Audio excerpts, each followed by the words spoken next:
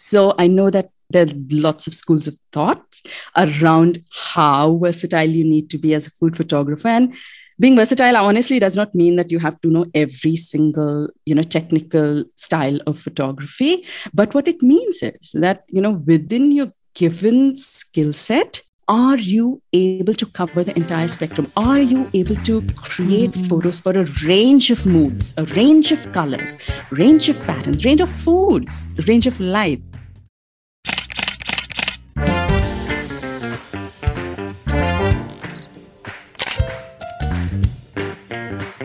This is your host, Dyutama, but you can call me DJ.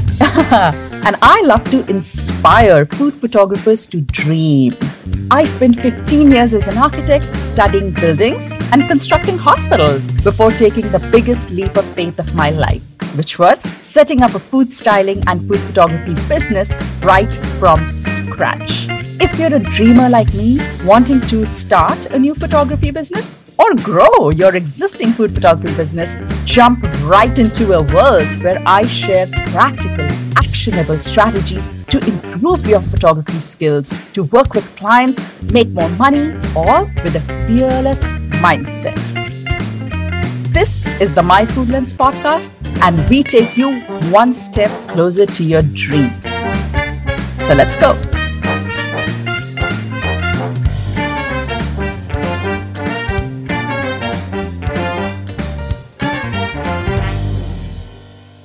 Hola!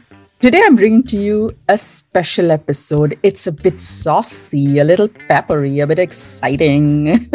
I'm bringing to you an episode in which I was a guest on someone else's podcast. I was a guest on Kimberly Espinel's podcast called Eat, Capture, Share.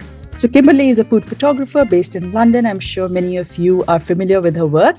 And my chat with her was just so power-packed, so powerful, that I just had to share it with you. So in this episode, I talk about so many things. Okay, so just stay with me as I tell you everything I talk about. So I talk about what it takes to run a successful creative business and everything that goes into it. So we speak on a variety of food photography and business related topics, including how I was able to leave a corporate career to start my business in food photography. What it takes to bring client work to your business. How do you keep those clients? And how do you stand out? How do you stand out as a photographer in the market? How do you write pitches? And how to not depend on social media alone to find food photography work? And also the key to delivering a memorable client experience, which we all know is absolutely key to running a profitable business. So this episode, my dear friend, is packed with so much info. It's like boom, boom, boom. So much info. Whether you're starting a business, you're thinking of starting a business, or in the thick of it, hopefully it will leave you with a ton of takeaways that you can immediately put into practice. I think that's important. So let's not waste any more time. Let's jump right in. I always start the podcast with introductions because there may be people tuning in who don't know you, who've not come across your Instagram and your work. So please introduce yourself. Hi, my name is Dyutama, and I'm an architect and food photography entrepreneur based in Singapore. I'm a food stylist. I'm an editorial and commercial food photographer. I'm also an educator, and I host a food photography and business podcast called My Food Lens. I also have a 2.5-year-old daughter. I'm a pooch mom, and I take my wine very seriously. Oh, that's so fun. Oh, awesome. And where are you based? I'm based in Singapore. Amazing. Now that's a place I have never been, but I would love to go to. In fact, I think the podcast episode just before you see ours, he's also based in Singapore. Oh, yes. It always looks so beautiful. It is. It's a food paradise, just like London. Yeah. Just you have sun and we don't. Anyways, I'd love to know how you made the switch from architecture to food photography. Please talk us through your journey. I just love it when somebody asks me this question. You know how you jump off from a cliff and then you make it, but then you look up and then you realize what you just did. That's pretty much sums my journey to food photography. So my journey, Kimberly, has really been all about taking risks, making like huge leaps of faith, and just moving forward with that conviction that it's going to work out. So I was an architect. So between studying and practicing architecture, I was in architecture for 15 years. And my specialty was healthcare. So I was designing hospitals. I designed hospitals in many cities around the world, including Singapore, which is where I designed 2 large hospitals. And I was taking a break from architecture and I was doing everything I love. And cooking was definitely on top of my list. My sister told me about Instagram. So I just started taking bad photos of my cooking, posting them on Instagram. And one day, somebody wanted to hire me. And they wanted me to take photos of their food for their brand. And I was like, whoa, wait 1 minute. Like, I'd never thought of that. It came like a possibility that had never crossed my mind. And one thing that I need to mention is that when I was in the corporate world, there were many times that I'd contemplated having something of my own. But you know how healthcare projects, they're huge and there's like big teams involved, big bucks involved. So an independent consultant, a solo person, I wouldn't have made it. And so I toggled with that idea many times and I just let it go. So when this person came up with, oh, can you take photos of my food? Something just struck me. And I was like, is this something I need to think about? This could be something real. Like there was a feeling in my gut and I was like, I just need to do this. It was so different from what I had done before, a completely new path. And so I just decided to start a food photography business at that time. That one message changed everything for me. But what I do want to mention is that at this time, there were 2 very important things that were going on. One, I had never used a DSLR in my life. I had never taken a photo on manual mode. Yeah, just click the auto mode, go for it. So I had no idea of using a DSLR. I had, however, a ton of experience with composition, scale, proportion, colors, balance, harmony, because that was my architectural background. And this was a piece of the puzzle that fit very naturally for me, very intuitively for me. But when it came to technicality, the technique of taking a photo, that wasn't quite there. The other thing that was very important that was going on at that time was I was at a very important threshold of my life. I had many architecture job offers on the table. So I had a 6-figure salary. I was making a 6-figure salary in architecture. And if I would have taken up those offers, I could have made way more. So I was at a very difficult juncture where I could either go to making so much more and continuing on my architecture path, or I could just start from zero. And you know what I did? So I just chartered into unknown territory. And I like to say this, it's not my original, but it's Jasmine Star's original. You would know this. So when I chartered into unknown territory, I was uneducated, unqualified, and unfunded. So I had no education about photography. I was unqualified about business. I had no experience. And I was unfunded because I had not planned or saved for it. So yeah, that's where I was. And yet I had gone ahead and just declared I'm going to start a food photography business. So I put myself on a timer. I literally gave myself 4 months. I told all my, please let me come back to you in 4 months. And in those 4 months, the first thing I did was I signed up for a 2-hour workshop where I went and just learned the interface of my camera. I had a rusty old 10-year-old camera. I learned manual mode, and then I just started practicing. The other thing was that I was very clear that I wanted to get into commercial food photography. That means I had to shoot for restaurants, which means that I had to know artificial light because Singapore weather is such, it either rains or there's too much sun. So in those 4 months, like at the end of those 4 months, I was not just okay with, comfortable using a camera on manual mode. I'd also learned how to use artificial light. Not a pro, but I knew how to assemble, the gear. I knew how I could do it for a client. So at the end of those 4 months, I just went ahead and registered my business in Singapore. And I went ahead and I told all those clients, thank you so much for considering me, but I have chosen a different path. And starting from there, I started working like my tail was on fire. And I feel so grateful about it. But in the next 3 months, I had my first 2 clients, and one of them was the largest retailer in Singapore. So that just gave me so much encouragement. It was a great start to my journey. And I think I have just carried on with that mindset of take risks, make huge leaps of faith, fall off the cliff, and just have the conviction, that it will work out. So thank you for asking that.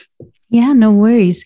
I don't know if you were in a similar position. I think for me, what made things easier, and I think it is important to mention, is, I had a partner. So if for whatever reason the business didn't go well, I had that to fall back on, and I had savings. So I wonder, is that something you had as well, savings and a partner that, if all went pear-shaped, that was your safety net? No, I think that's such a great point that you bring up. I wouldn't say that I had like a ton of savings, but yes, at that time, my circumstances did allow me to jump off the cliff. I had a supportive partner who was doing fairly well, and I did not have children at that time. So my commitments were a lot limited. However, I did have a child when I was in the first 2 years of my business. Yes. That was very tough. Yes. So when did you start your business? Like, how many years ago is that now? So technically this is my 4th year, but in between I had a baby. Yeah, so, gotcha. So you took a little bit of time off. I took a bit of time off, and it went a bit up and down, but yeah, this is my 4th year going. Amazing.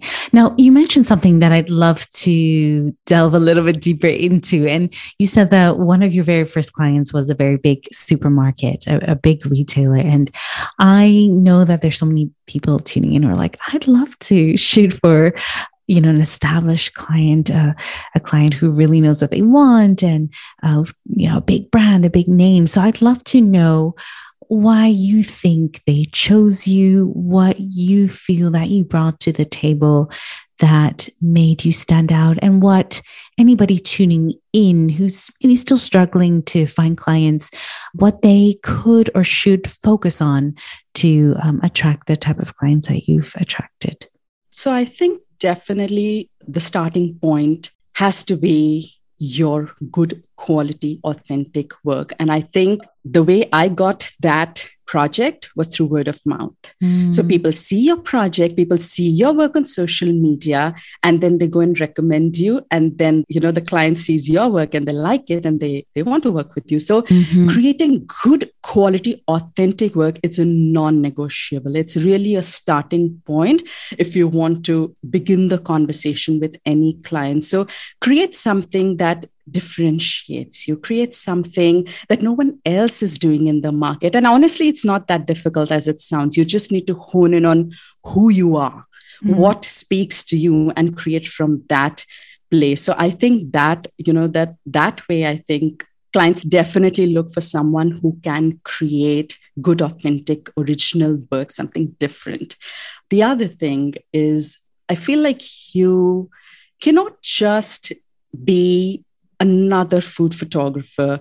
This is something I actually learned in architecture. I feel like as food photographers, our role is not just about setting up a camera and taking photos. So when I was in architecture, one of the skills that we really worked on was interpretation and conceptualization. I know it's a mouthful, but when you're a part of an architecture firm and then you're competing with other big giant firms, what does it boil down to? It boils down to how well do you understand requirements and how creatively can you offer solutions, right? Whenever we go in and we have a brief, or sometimes we complain, we don't have a clear brief, the requirements are not very clear. That's an opportunity. That's exactly what we want. That's where we have the power to go in and prove that we bring something else to the table, and clients really appreciate it. So sometimes clients can express their requirements. Sometimes they have a clear art direction, but sometimes they don't. So what we need to do is, if we can interpret their requirements and really break it down to the detail where we start getting into their skin, into their minds, and then we come up and we present our own solutions to fulfill those requirements. Like, that is definitely a differentiator where, for this project, this big project that I had, all I was given was, here are 3 recipes that we're shooting. Go look at our website and create. It was a very broad outline and I had to work around it. So I made sure that I was asking the right questions. I made sure that I was really getting into the mind of the client and, putting my own creative thought into it and adding value as a photographer, not just sitting there taking notes and saying, okay, fine, I'll just do this. You've already done that. I've actually I presented ideas, they liked a few, and that's what we went. So interpretation and conceptualization, I think this is something that we as food photographers can really bring to the table and clients appreciate it.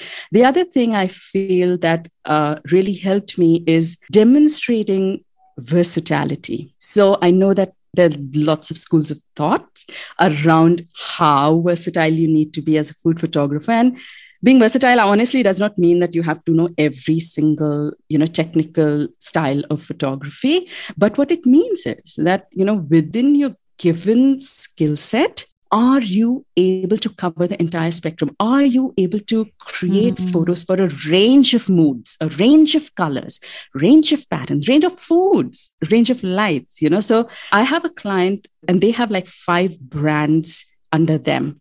Each brand has a different language. So I'm their only photographer. So when I shoot for them, I'm just switching between the different types of branding that I need to create through my photos. That doesn't mean that I need to go and do levitation or I need to do videos. That's not my expertise.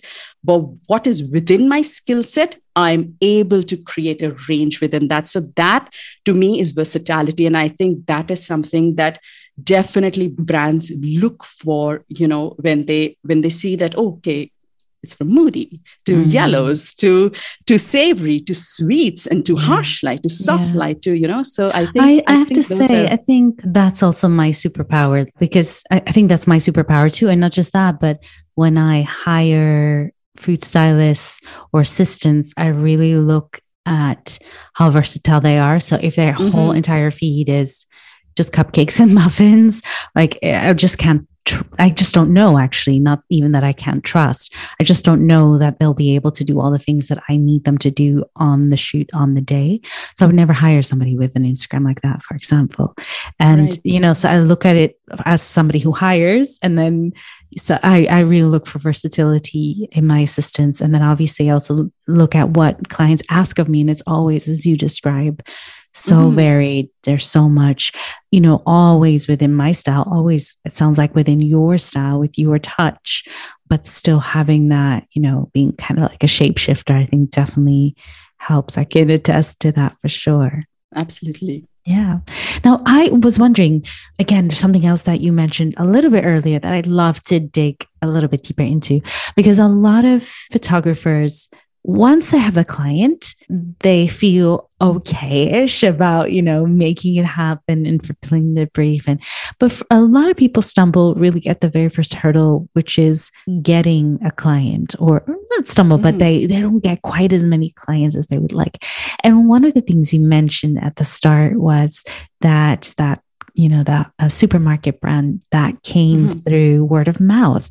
And so I would love to know a little bit more about word of mouth and where you put that in terms of importance and how you nurture that referral channel, so to say, but also any other ways that you have attracted clients, any other kind of marketing techniques that you have used.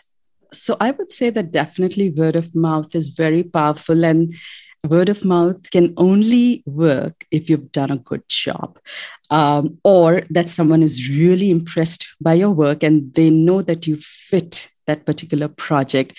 So I think word of mouth is definitely, it comes into play when you have worked with a certain client and they might want to recommend you, or you have a really good network within your, within your city, town, or however, and they are, they have all these connections and they are happy to recommend you. So word of mouth works in those ways. But honestly, Kimberly, for me, I spent a large bulk of my first few months pitching. And I can't even tell you the kind of clients that I've got just by creating effective pitches. And for me, that is definitely one of the strongest ways, because you cannot sit around and wait that word of mouth will get to you. You cannot. Well, you can just not sit around and wait, full stop, right? Like, yeah. I think, yes, yeah, like you have to be proactive. You have to, it's your business is your baby, right? So you need to go out and make it happen for your baby. So and no matter where you are in your journey, you might be a seasoned photographer with 10 years of experience under your belt. You will still want to work with some people, and it's not necessary that they know you and that their word of mouth will get around town. You need to go approach them. So I just feel that we cannot go around the whole idea of pitching. You have to put yourself out there. You have to tell people about yourself. And you also cannot just completely depend on social media.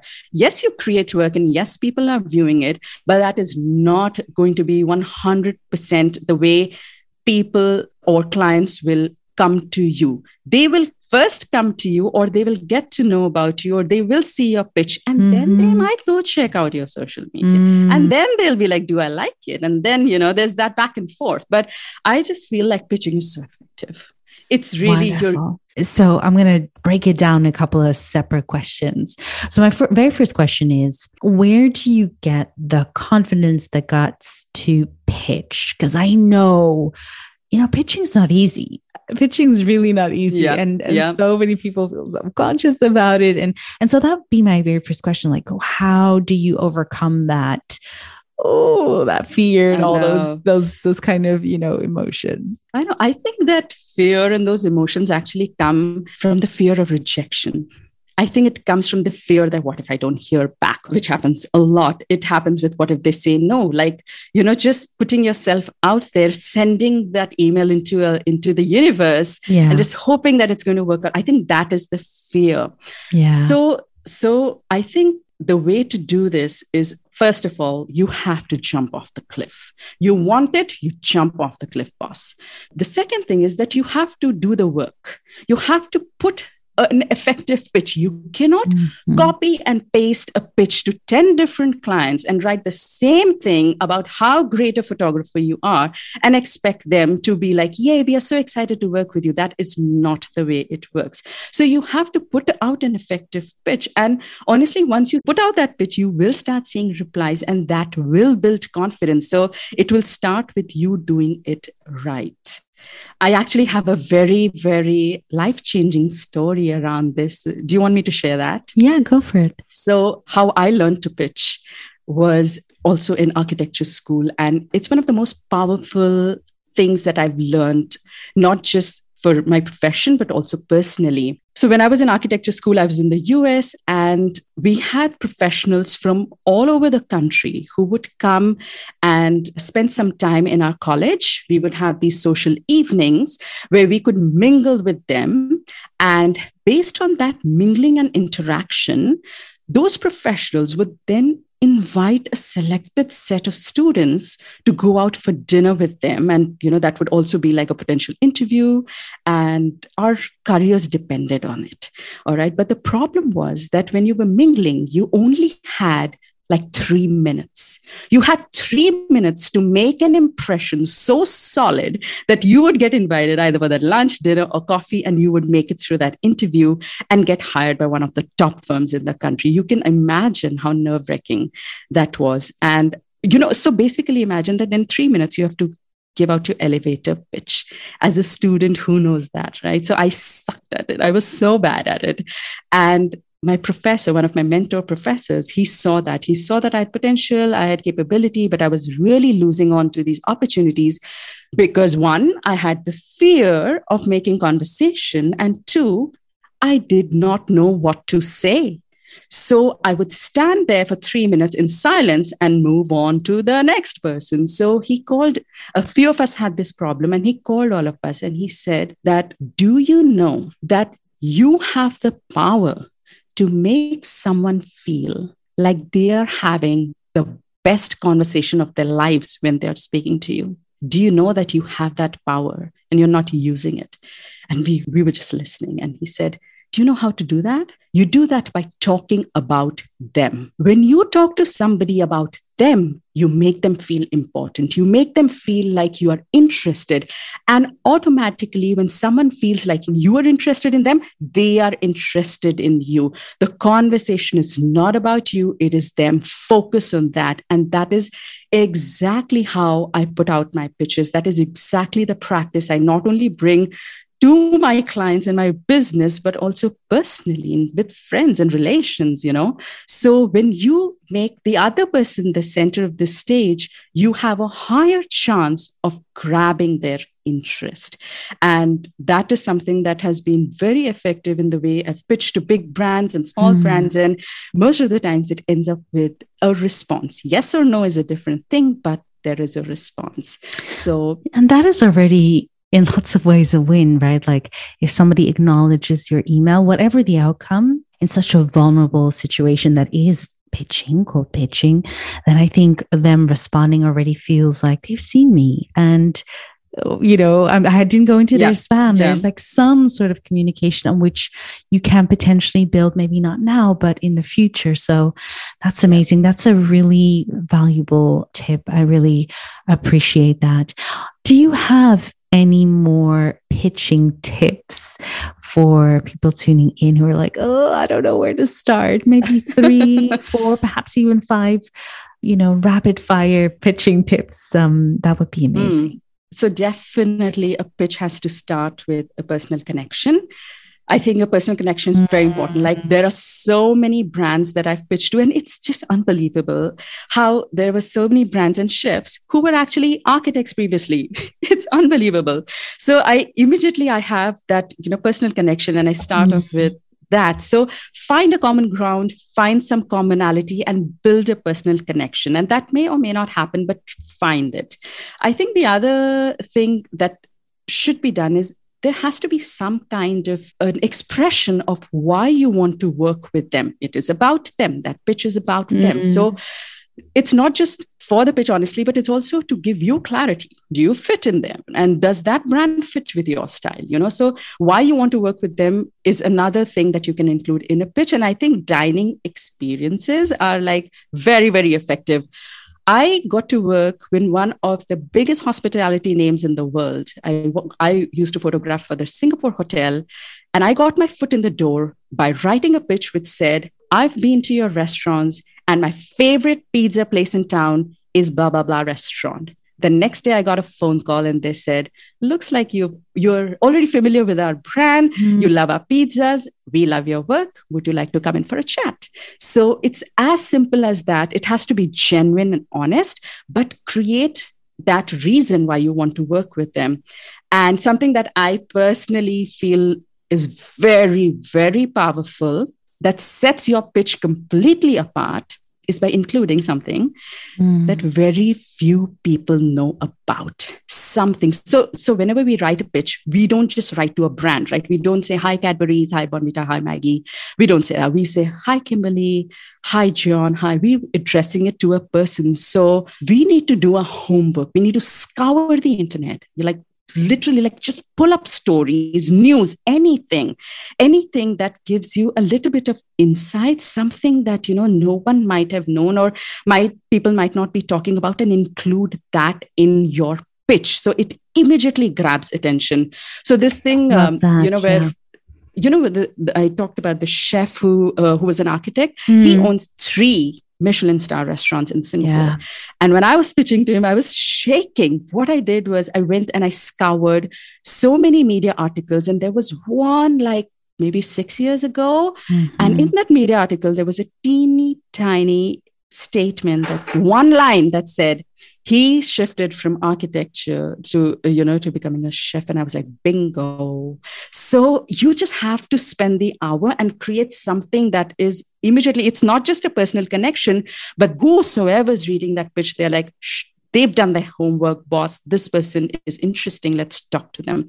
So I think these would be my top 3 pitching ideas. They're amazing. I think they're really helpful and really things that will allow you to stand out, because it shows that you care. It shows that you've done your research, and it doesn't feel like a cut and paste, which is what you're talking about in the beginning. Absolutely. There's a lot of attention to detail there. So those are incredible tips. Thank you so, so much.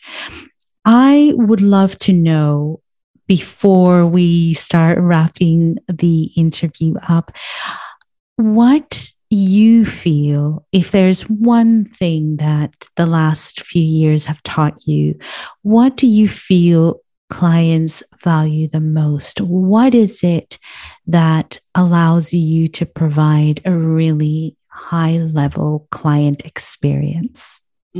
I think I'll have to say the number one thing has to be, again, personalization.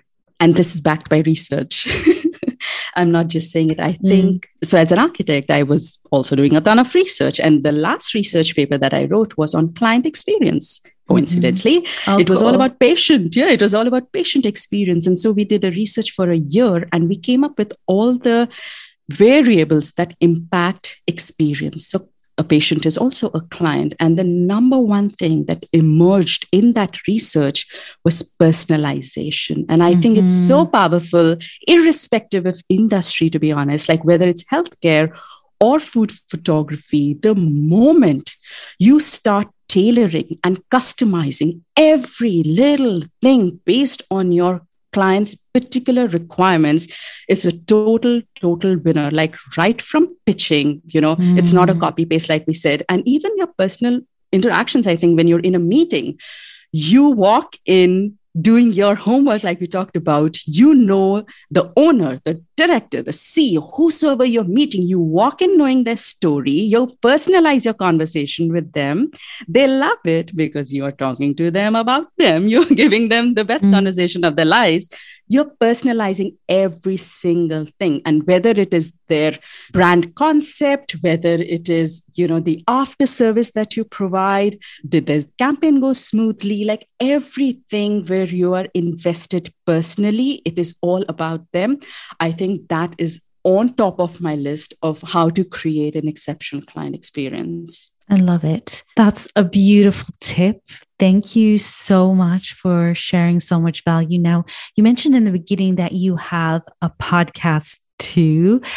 Firstly, I'd love to know why you decided to start your podcast. And then can you share a little bit more about what to expect, what it's about? Please share a little bit more about it.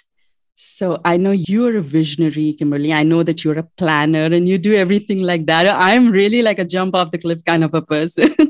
So my podcast was literally one day sitting at the window on an early morning, watching the sunrise. My husband walked into the room and there was a thought in my mind. I just turned around. I told him, I want to start a food photography podcast. And he said, why? I said, because I feel it. I feel it. I'm feeling it.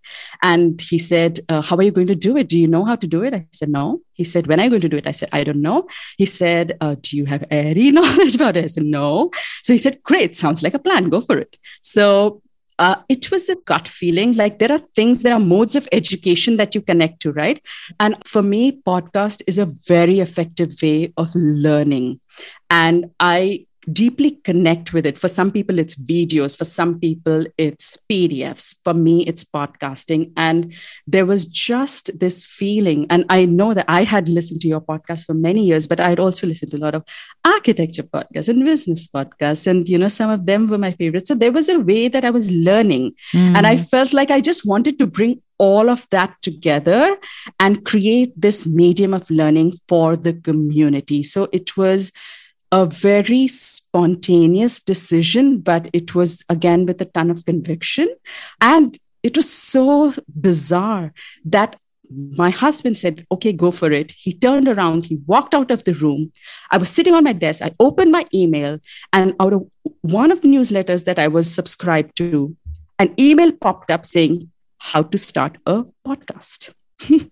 It's so crazy. It was like a sign. But anyway, here I am. We are on our episode 30 now. 30. Mm-hmm. Yeah.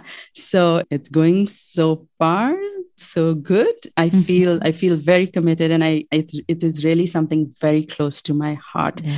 So I'd love to share what it's about. Yeah. Go for it. Yes.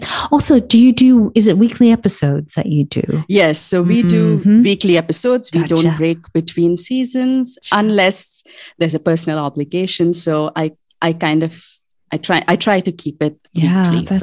That's a big commitment. Amazing. It is. it's a full-time job. It really is. Right. So yes, please do share what it's about. Absolutely. So my podcast is called My Food Lens, and it's a podcast for all food content creators. So it is for food stylists, food photographers, and they can be like both hobbyists or businesses. It's also for food bloggers and just basically anyone who creates food related content for various kinds of media. So in the podcast, we talk about everything. It's like from food photography techniques to composition techniques. We talk about storytelling and how to grow a food photography business. And I think the most important piece of the puzzle, which is a positive mindset, just to stay creative as an artist and just to stay, inspired as a business owner, as a creator. So I would say if you take photos of food for any reason, then the podcast is for you. Amazing. And we are available on all major podcast platforms as well. Fantastic. Diotima, as you listen to the podcast, you know how I end it, which is by asking my guests about their most favorite thing to eat, their most favorite thing to capture, and their most favorite thing to share. So I'd love to know the answers to those questions from you too. Oh, wow. Okay. I know you're a vegan. You might not like my answer. But all right. My favorite thing to eat is really biryani. I'm sorry, Kimberly. I don't even know what it's made with, because I've had vegetarian biryani. I'm pretty sure. Oh, okay. Yeah. Okay. Yes. Which is like a rice, right? Biryani. Yeah, exactly. Yeah. So, but what is the traditional way to make it? So biryani is basically meat and rice cooked together with a ton of spices, and every region of India has their own version of biryani. My favorite version is my mom's version. Of course. Yeah.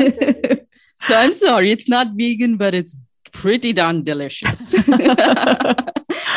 All right. So what I like to capture, okay. My favorite thing to capture. This is so difficult because as a photographer, it's like choosing your favorite child. But, I think I like to photograph fresh produce. And for me, there's a very close tie between mushrooms and cherry tomatoes. So just their form, their color, their shape, the way they catch light. And even if you just put them in a bowl, they are so attractive and so photogenic. So, and also tomatoes always do well on Instagram. I don't know. Oh, Instagram really? loves tomatoes. I don't know what it is. I think it's the red. I just love cherry tomatoes, shooting them. Wonderful. And what's your what would you like to share with our listeners? Anything that you'd like to share? So I thought about this. I most definitely don't share my food. So I was thinking, what else do I like sharing? And I think I love sharing stories. So my entire journey in photography, my entire presence on social media, everything stems from the idea of storytelling. Like if you look at my photos, the funny reels that I make or the captions, even if you meet me in person, you're bound to hear stories. So I think that is probably my favorite thing to share. Amazing. Diotima, thank you so much for your time. Thank you for sharing so much value, and it's been a joy to have you. It was such a pleasure, such a lovely conversation. Thank you so much, Kimberly, for having me. So, how was that for you? Did it leave you with some actionable tips, like how to craft a pitch or how to conduct yourself in your next meeting or how to jump off a cliff? I don't know. If you've been on the fence about starting a business or you're stuck with your business, I really hope that this episode gave you some fuel to start or to restart, Hope it left you with at least a little bit of inspiration to keep going, to do something new, to push those boundaries, and to really feel joy in whatever you create. But like always, if you have any questions on any of the topics that we talked about, because we talked about a lot of things, So if you have any questions on any of the topics, like writing a pitch or client experience or anything, boss, just send me an email on hello@myfoodlens.com and I'll be happy to share more or help you with it. Or you can also just directly DM me on Instagram, which it's Dyutima_myfoodlens. All right, with that, I'll see you next week. Bye-bye.